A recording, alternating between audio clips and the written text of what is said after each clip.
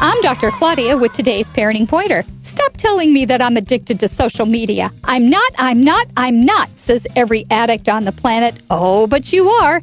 If you're interested in a bit of self-diagnosis, here are a few questions for you. Have you tried to cut back and failed? Does your social media diet cause conflicts at work or in relationships? Do you use it when you're bored or alone? Do you get anxious when you're not on it because of FOMO, also known as the fear of missing out? Do you think it's woven into your life in such a way that you use it throughout the day? Like others who are addicted to substances, do you find yourself using more and more because the thrill just isn't there unless you stay on it longer? If you've answered yes to 3 or more of the questions, you're likely a social media addict. Work to achieve balance by easing the grip that social media has on your life. Make time for and value interactions with your family. I'm Dr. Claudia, and that's your Parenting Pointer.